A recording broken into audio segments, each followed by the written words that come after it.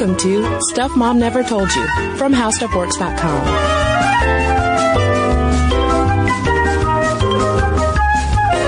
Hello and welcome to the podcast. I'm Kristen. And I'm Caroline. And today we are talking about a health issue that, Caroline, I have fretted over since childhood. Oh, God, what? I know, most children probably don't fret over varicose veins. But my mom was adamant that I not cross my legs because of the old wives' tale, as it turns out, that if you cross your legs, you'll get varicose veins because, and I don't know if she'd be cool with me sharing this with the world, but she has varicose veins and underwent surgery for them. And it was super painful and really uncomfortable, and she was always embarrassed about how her legs looked. So she channeled that insecurity and just, straight up health concern, loving health concern, to me. So I've always been nervous about that. And I just realized that I'm sitting at the podcast table with my ankles crossed, which is okay, but not one leg over the other. No, I'm sitting like a man spreader right now because my IT band is messed up. So I've got one leg like way over to the side as a way to try to stretch it out as I sit for 2 hours as we record podcasts. But what kind of surgery did she have for it? I'd have to go back and ask her, but I remember when she had it. It might have been a sclerotherapy procedure, which we will explain later in the podcast. But I just remember, I was in elementary school, I think, when she got the surgery. And I remember her being laid up in bed for a while afterwards because she couldn't really move around much. And it was very strange having my mom on bed rest because she was such a, she was always doing everything. Yeah. It was like one of the rare weeks when she wasn't. Well, my mom has not varicose veins, although I think she has some. My mom has an interesting vascular thing going on that's on her legs and on her forearms. And I'm hoping that by virtue of the fact that we have a large, intelligent audience, maybe somebody knows the answer to this. But her vein problem is more like spider veins, but they're not spider veins. Literally, no dermatologist or vein specialist that she's gone to knows what the problem is because it's all over her legs. It started in her early 20s in her feet. I have the same thing starting in my feet when I was in my early to mid 20s. It hasn't spread yet the way my mom's has, but it's very interesting. And she too went and did the sclerotherapy, which is incredibly painful. And my mom, who I'll just say that she has a high tolerance for certain medications.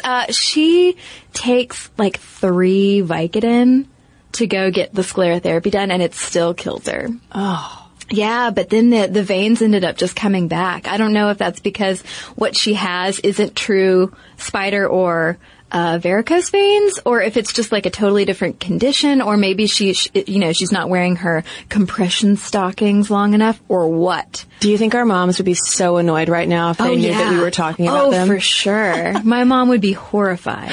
Well, I've also been thinking about varicose veins and spider veins more recently because I've just been noticing more billboards around town for like vein specialists. Because they all say you're so vain. Yeah. But like vain. Yeah. Nice pun. So I've always been curious about what they are because I've known that they're this thing that causes discomfort and leg insecurity, but I've never really known what exactly varicose veins are. So now we do. Yeah, we do. Listeners, we have facts aplenty for you. And let's start with some history, as we often do, because here's the thing. If you think that sclerotherapy is painful, well, it's a whole lot better than it used to be, the old school treatments for varicose veins, because not surprisingly, varicose veins have been around in our human bodies since forever. Yeah, they're cave people with cave veins. Yeah. We have records of Hippocrates observing varicose veins, and he thought that they were more common among Scythians, which were a group of Eurasian nomads, because they rode horses all the time. Yeah, well, my mother should probably stop riding horses to run her errands. Everywhere. She's got to get into the grocery store parking. There's never a space for the horse. There's no trough. It's just pooping everywhere. So inconvenient. And I don't know that Hippocrates was so far off, because by the 16th century, we'd figured out that there was a link between varicose veins and standing too long, particularly standing before kings. And then I'm immediately like, how long were people standing before kings? What were they waiting for? I guess you had to go, I'm just picturing Game of Thrones and Daenerys Targaryen, and you had to go request something and wait in line for ever. I thought of Game of Thrones too and realized how you would be standing there forever, and of course they didn't have iPhones back then. What did you do? I don't know. I guess you just check Twitter. You just thought thoughts. Maybe people were more introspective back when they were developing varicose veins while they were waiting for the king. They also noted links between varicose veins and pregnancy, which are a thing that exists. There is an actual link between the two. But this whole standing in varicose vein thing really worries me, because as I'm reading all of this research for this episode, Kristen, I was like, we have standing desks. Oh Lord. But to be fair, we telework also. We sit down for lunch breaks. We sit down for meetings. So it's a lot of sitting and standing. It's like a Greek wedding. It's not necessarily all just standing all day long. I think I make up for it in my Netflix binge sessions.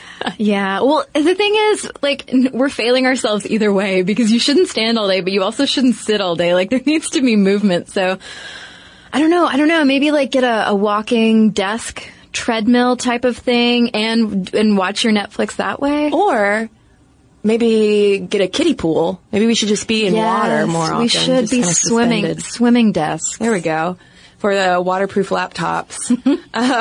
But back to history. Oh, right. Yeah, sure. Back to the time before laptops. In 1603, a super smart gentleman named Hieronymus Fabricius, talk about a pretty snazzy name, he suspected a vein valve issue was to blame. And that was a pretty savvy observation, as we'll explain in just a minute. But if you had varicose veins during the Middle Ages, the kind of treatments that you might undergo would include bloodletting, cauterization, and very similar to compression tights and stockings that you might wear today, they would wear lace-up leather stockings.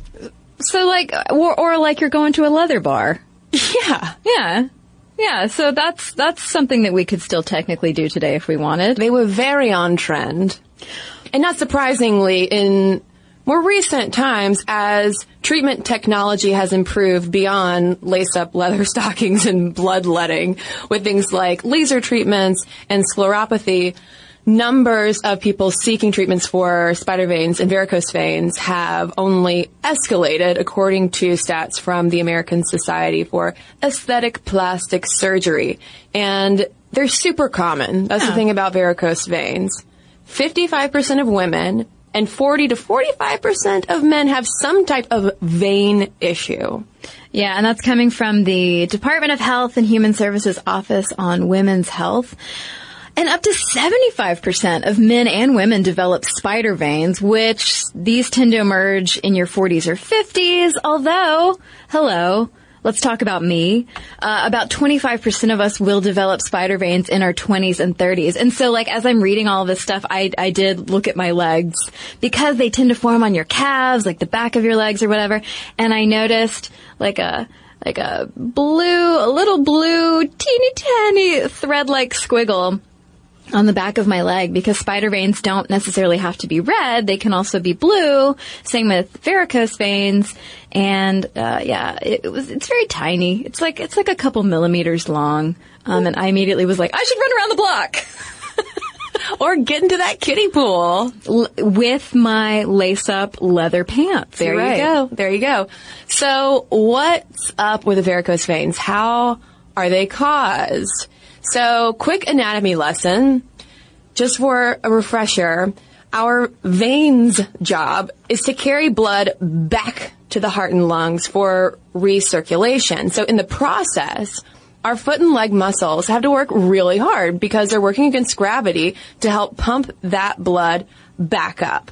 And we have these tiny valves in the veins that open up that allow the blood to flow toward the heart and then close behind it to prevent the blood from being like, oh, I'm going to just cruise on back down there and flow backward and pool.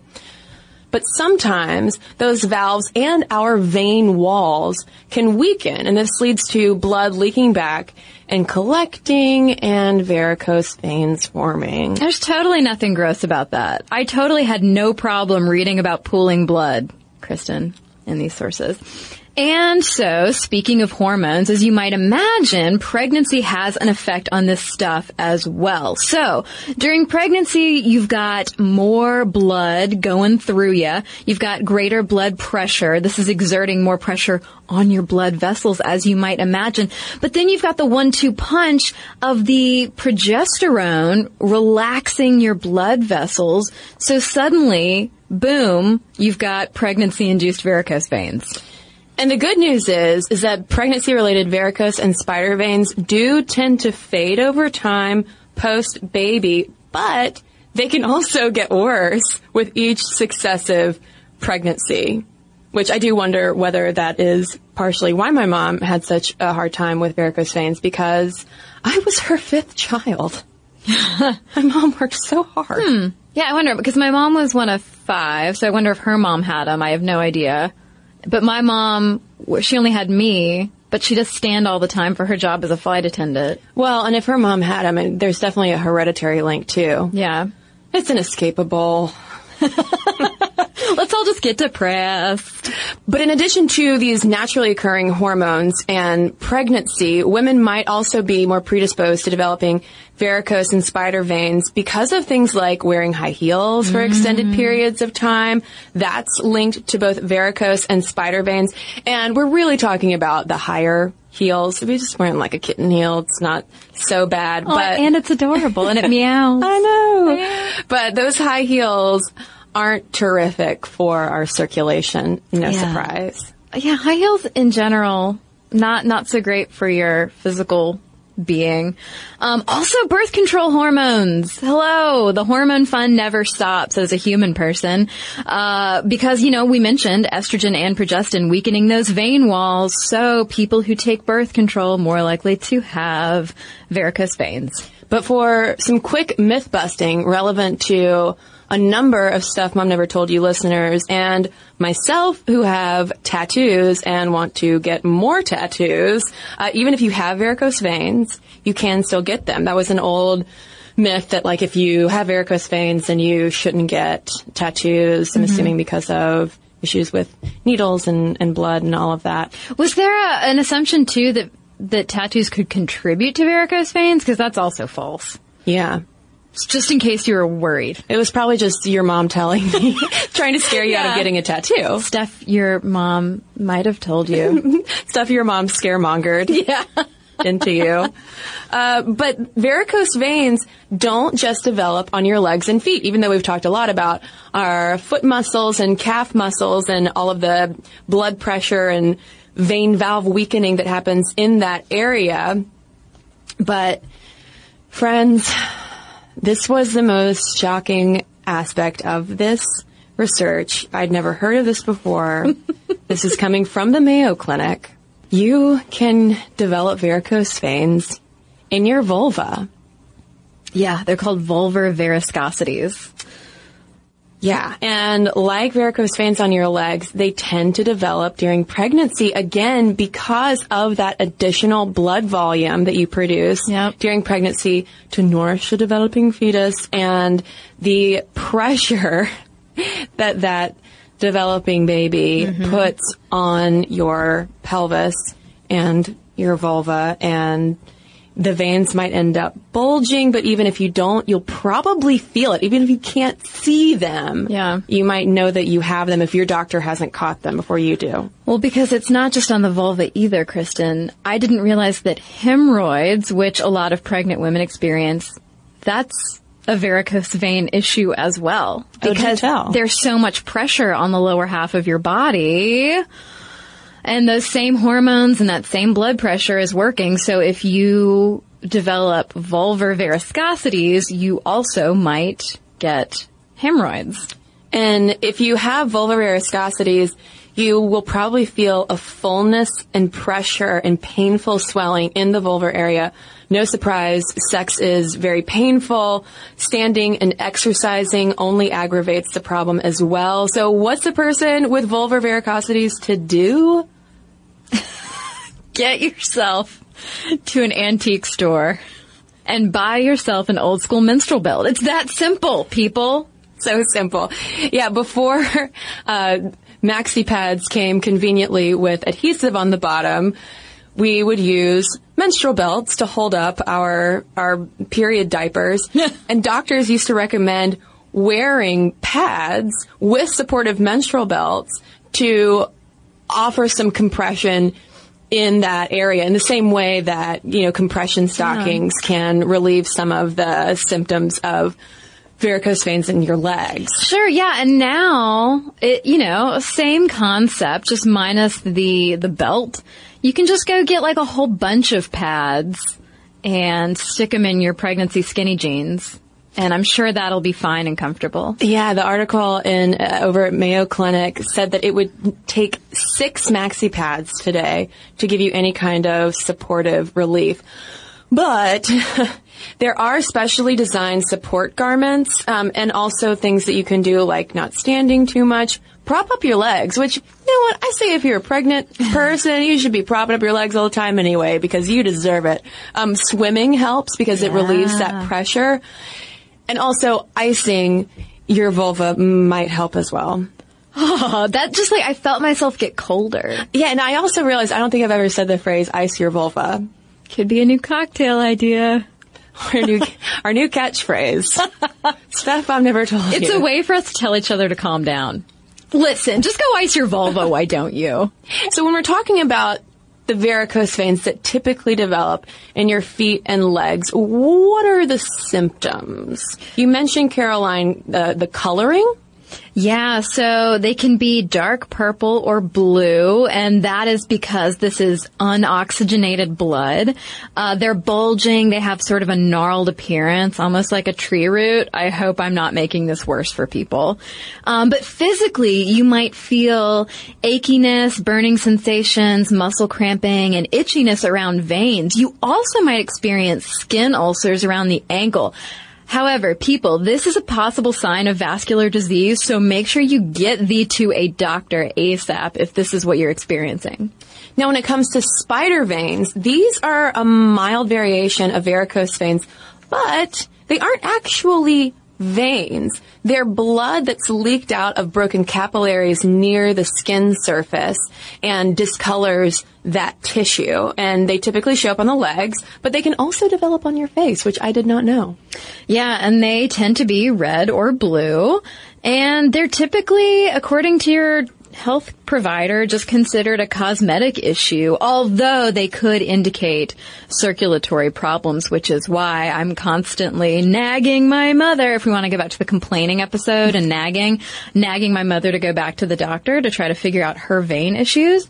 But so then what causes spider veins to happen? Well, when it comes to spider veins and varicose veins, the root of the issue could be all sorts of things.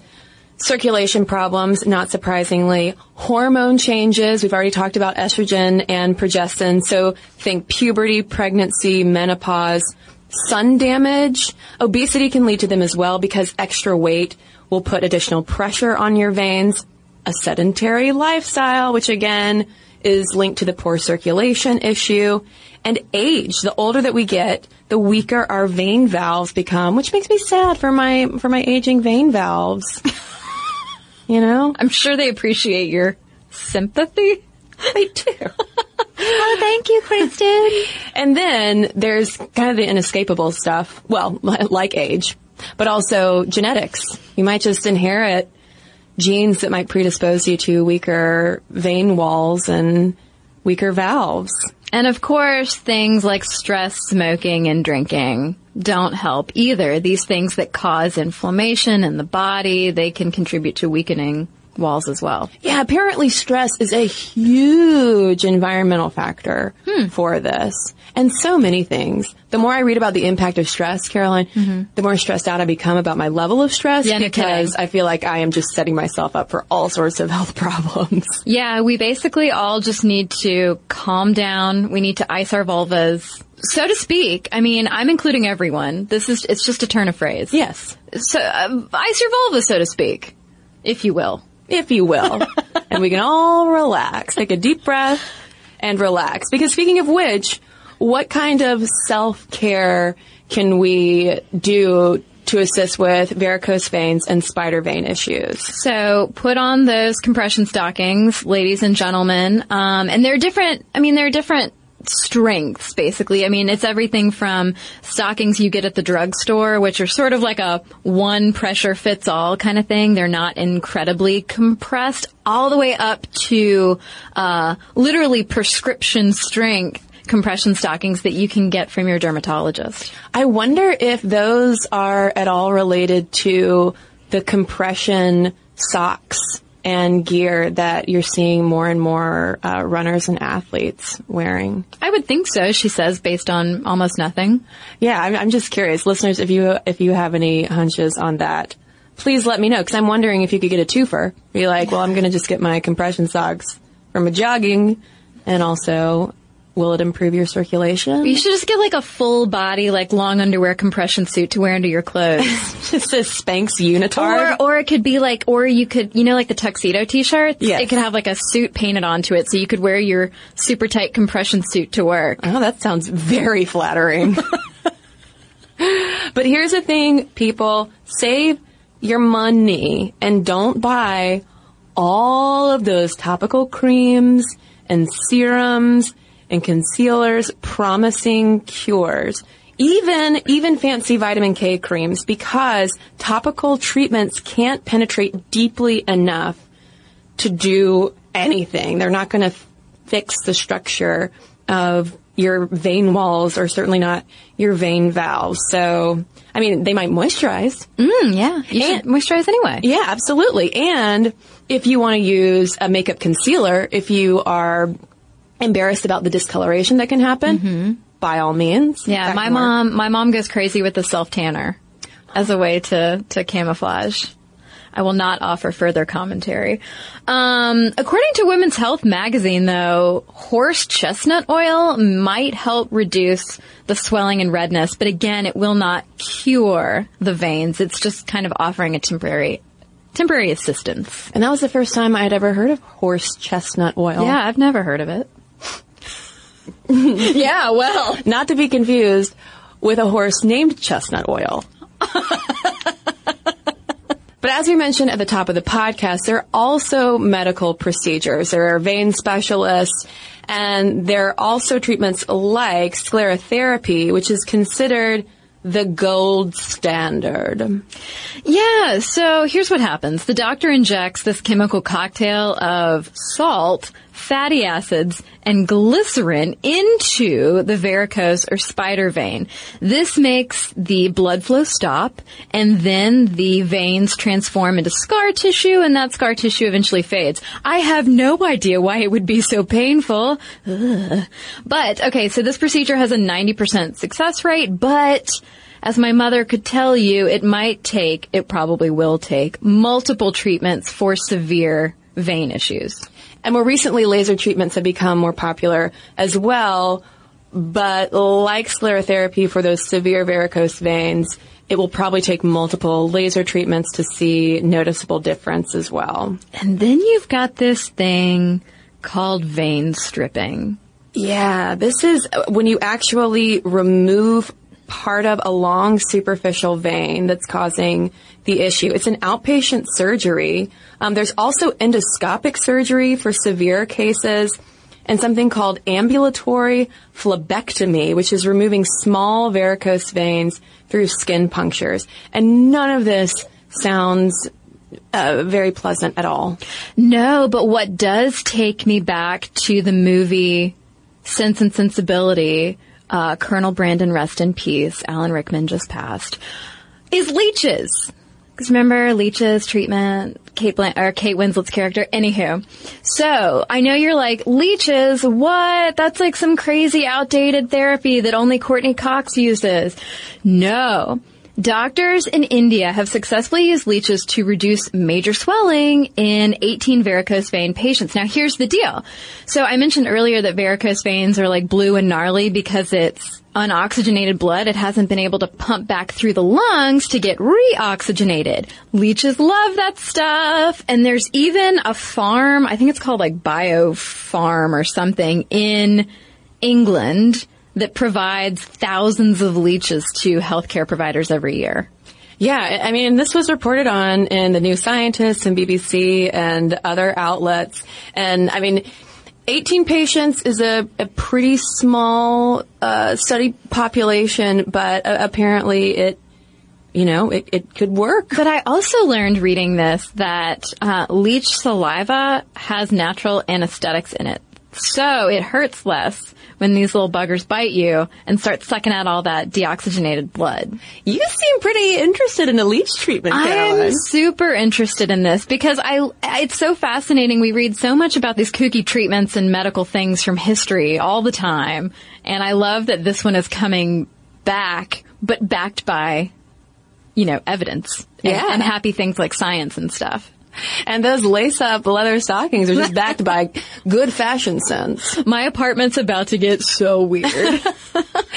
So here's the thing, if you want to prevent varicose veins and spider veins from happening, well, you can't 100% because genetics and also hormones and things that we can't entirely stop from happening, also aging. But there are lifestyle things that you can do to at least delay them and minimize their severity.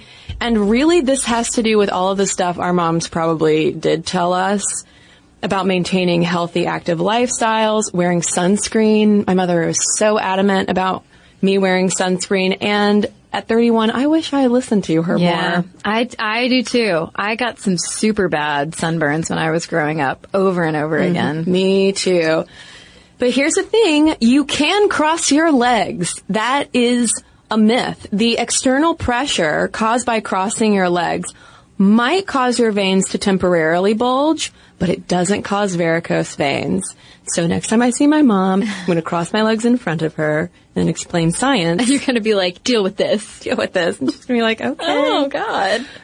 But it's the defective valves or weakened veins that lead to the varicose issues. And finally, in case you need another reason, don't smoke. Yeah, man. Smoking is not good for your circulation, and poor circulation predisposes you to varicose veins. And smoking's just the worst anyway. Cut it out. And on an unrelated note, I also learned, thanks to a Stuff Mom Never Told You video I recently made, that smoking is also linked to breastptosis, a.k.a. boob saggage. Whoa. Mm-hmm. I've literally never heard that word before. Ptosis? Yeah. Well, then it sounds like you need to get over to youtube.com/stuffmomnevertoldyou. I do. Wow. All right. Learning all sorts of things. Well, listeners, we want to learn some things from you. Is anyone out there dealing with varicose veins and spider veins? I mean, statistically, the answer has to be yes. So we want to hear from you. What kind of issues have you had? What kind of treatments have you tried out? momstuff@howstuffworks.com is our email address. You can also tweet us at momstuffpodcast or message us on Facebook. And we've got a couple of messages to share with you right now. Well, I have a letter here from a listener who would like to remain anonymous in response to the pair of episodes we did with a Practical Wedding founder, Meg Keene. This listener says, when my groom and I began planning, family drama immediately started to crop up. I feel really gross about my father giving me away. I find it patriarchal and demeaning. My fiance feels the same way, which is why he didn't ask my dad for permission because, quote, it's not a transaction. We are both fierce feminists, so we have a lot of opinions about the patriarchal traditions importance of weddings in general. But once other people and their feelings started getting involved, we started kicking around the idea of eloping at City Hall and then having a wedding later for everyone else. Our wedding started becoming about other people rather than about us and our love. So we talked about it and I laughed it off until I knew that I was finally getting kicked off my parents' health insurance. I wanted to make sure I could put my fiancé on my new insurance through work since he is still uninsured, and that was the nail in the coffin. While I was worried that if my parents found out, they would be heartbroken for getting cut out of something or that the other wedding would just be a sham, we realized that a second ceremony is still just as important and that we really just very desperately wanted to be married to each other. So we went down to the courthouse just before Christmas and got married. I bought a cute little white dress and a veil, and we brought 2 of my best friends to be witnesses. I have to say, it was absolutely magical. We got Mexican food and margaritas after and spent a night in a hotel, and it's been wonderful being secretly married. This also meant that we didn't have to deal with anything we thought of as patriarchal, and it just became about us celebrating our love in a very tiny and private way. So now that we've had our Shakespearean elopement, that's what we tell ourselves, it's taken some of the pressure off of planning the wedding, but in other ways it's made it harder. There's been difficult decisions already about venues, and we can't use the excuse of, at the end of the day, we'll be married, because we already are. And I still don't want to be given away by my father, but he's very sentimental and it'll mean the world to him, so of course I'll do it. To reconcile myself with the fact that this is an act of him selling me, we will not have the officiant do the whole who gives this woman to be given away. Woman in all caps, because anyone who says this is obviously a blustering Puritan judge from 1670. I've also kicked around the idea of maybe having my husband's mom walk him down the aisle, but they have a bit of a contentious relationship, so I won't make them. But this has already started to be a wild, stressful experience. I can't even get quotes on flowers. How much do flowers cost? But I'm very much looking forward to the wedding despite everything, and ultimately, I think a wedding is a party to celebrate 2 people who love each other and want to make that love legally binding. Patriarchy be damned. She then thanks us for introducing her to a practical wedding, and so thank you, anonymous listener, for writing in and sharing your story. And to answer Anonymous's question, flowers cost approximately a lot. Take it from me. So I have a letter here from Jen, also about our chat with Meg Keene from A Practical Wedding. She writes, I particularly enjoyed your recent Part 1 episode on practical weddings. Meg Keene is fantastic, and I used her website as a near constant reference when my wife and I got married in October 2014. I really enjoyed getting to know the person behind the incredible website that helped me maintain my sanity during the wedding planning process. Because the Sminty Practical Wedding episodes are primarily focused on traditional heterosexual weddings, I wanted to offer an additional resource for LGBT folks who are tying the knot. When my wife and I got engaged, my parents gave us The Essential Guide to Gay and Lesbian Weddings, which addressed novel issues that gay couples face when getting married, above and beyond the traditional pressures and norms. For example, one of the sections I loved was on the RSVP attendance rate. The guide cautioned that the typical 80% RSVP attendance rate may not apply to a same-sex wedding, and in fact, may be much higher because guests may be particularly eager to demonstrate their acceptance and or tolerance. The book is very much in the spirit of A Practical Wedding, with its acknowledgement of many ways to do weddings while also providing some much-needed advice for same-sex couples. I wanted to share and hope you'll help spread the word. Well, thanks so much for sharing this resource with us, Jen. And it's been so fun hearing folks' responses to A Practical Wedding. And if you'd like to send us an email, momstuff@howstuffworks.com is where you can send it. And for links to all of our social media, as well as all of our blogs, videos, and podcasts with our sources, including this one, so you can learn even more about varicose and spider veins, head on over to stuffmomnevertoldyou.com. For more on this and thousands of other topics, visit howstuffworks.com.